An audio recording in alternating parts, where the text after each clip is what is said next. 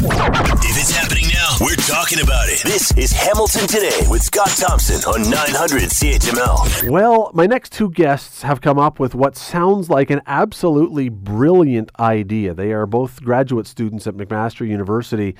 They've created a new packaging tray that can signal when salmonella or other dangerous pathogens are present in packages of raw or cooked food, like chicken.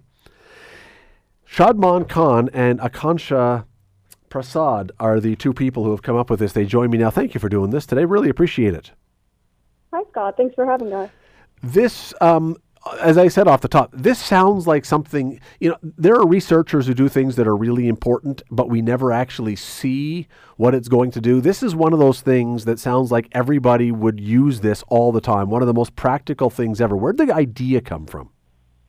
Right. So that's exactly what our inspiration was behind this. So, foodborne illness is a rapidly growing problem, both globally and in Canada. And of course, to mitigate this, there's been a variety of sensors that have been developed for food contamination, but often they don't have that practical application where they can be used in the consumer setting, since they can't actually be put into food packaging or in situ, as we like to say. So that's what really inspired us to develop something that was capable of detecting in each food packaging if there was a pathogen present. So, Shadman, how does this work? Is this the plate or the packaging itself? Is this something you slide in between the food and the packaging? What is it? Yeah, for sure. So smart food sensing is something that researchers have been trying to develop for quite a while.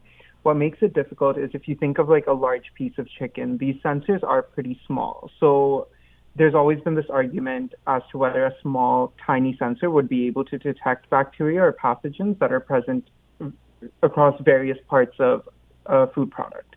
So what we developed here is a completely new packaging system. So it consists of a tray as well as a few other components that create a miniature lab, essentially, within which that small sensor can be integrated. And the purpose of that packaging system is to localize the juices that are naturally released from the food product. So irrespective of where the bacteria is, the sensor will come in contact with salmonella or E. coli if it is present within the package. Akansha, my initial thought when I hear that is great system, sounds really expensive. Is this something that would drive the price of food through the roof if we had to put this in each package? Yeah, it's a great question. I mean, throughout our design process, we tried to keep cost in mind. So a lot of the reagents are cost effective. For example, the tray, we designed and used CAD to create a tray for our experiments, but it's something that can be designed in facilities where these trays are manufactured. And similarly, other components include a membrane to hold some necessary reagents for a sensor, and that again was with cost-effective reagents that can be purchased for minimal cost and like the cents. Shadman, I don't know a whole lot about salmonella or other things. If there is even one molecule of salmonella in a food dish, in a food tray, does that mean that that food is bad and should be gotten rid of, or is there a certain level? Because I'm guessing that if it recognizes any of it, people will automatically throw it out. Is that necessary, or is there a way to set it so that there's a reasonable amount, or is no amount good? So salmonella is definitely one of the more dangerous foodborne pathogens, and the regulatory guidelines around it remain a little vague.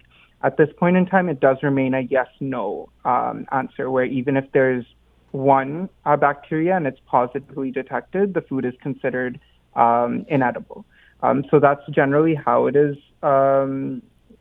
assessed at this point in time. Is this what you've created? Can this be used at any temperature? Because again, what I was thinking is, it's one thing to have it in a display at a grocery store where it may not be as cold as it is if it was in my fridge, but I would still need to know if it was good or not. Can it work regardless of the external temperature? So that's a great question. What we tried to do here, considering that we really wanted to focus in on salmonella, bacteria grow more at higher temperatures. So as a result, we really prioritized creating a system that would work at room temperature at 37 degrees when it's being heated for ready-to-eat foods at grocery stores. And because of that, our salmonella system itself actually performs best at higher temperatures. which is why we wanted to target ready-to-eat foods, just because those are foods that aren't cooked further, and as a result represent a very high risk factor for consumers. Okay, so using that then as the example, let's say I had bought one of those things and I put it into the fridge. Theoretically, if I then said, this is a great system, I'm going to bring it out of the fridge and let it sit for an hour to get to room temperature in my kitchen to test it, would that work? Yeah, we believe that with our existing system, that is a viable scenario.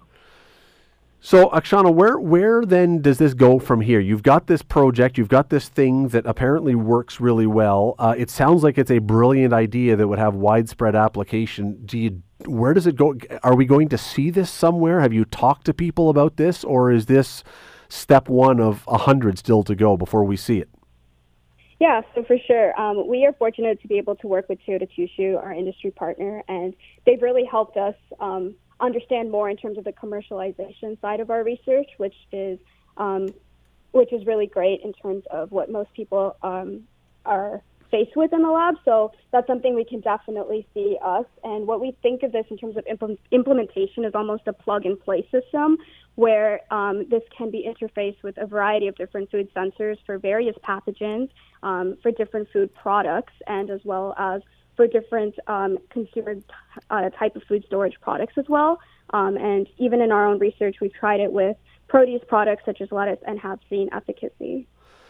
Shadman, let me not be too financially cold-hearted here, but when you create something like this at Mac as part of your education, if what you create finds an audience, finds a market, and does really well, do you benefit from that financially, or does that go back to the school and to the lab because you did it during school time? So that ultimately just comes down to how different labs operate. In our lab, our supervisor very much views our work as a team. So these are technologies that we are patenting, and we are included on the patent. In the grander scope, though, our overall objective here, especially as graduate students at this point in time, has been more focused on the societal goal. So really trying to address foodborne illness, recognizing that it's a growing issue, especially with climate change, and using that as our driving motivating. Yeah. And you know what? Absolutely. And it sounds great. I just want you to, I'd like you guys to benefit too. If this thing turns out to be huge, why not? You came up with a brilliant idea. That is Shadman Khan and Akansha Prasad who have come up with this. It's guys, I think it sounds really fantastic. I really do hope that we see this one of these days. Really appreciate you taking a few minutes. Thank you for having us. Thanks for listening to the Hamilton Today podcast. You can listen to the show live weekday afternoons from 3 to 6 on 900 CHML and online at 900CHML.com.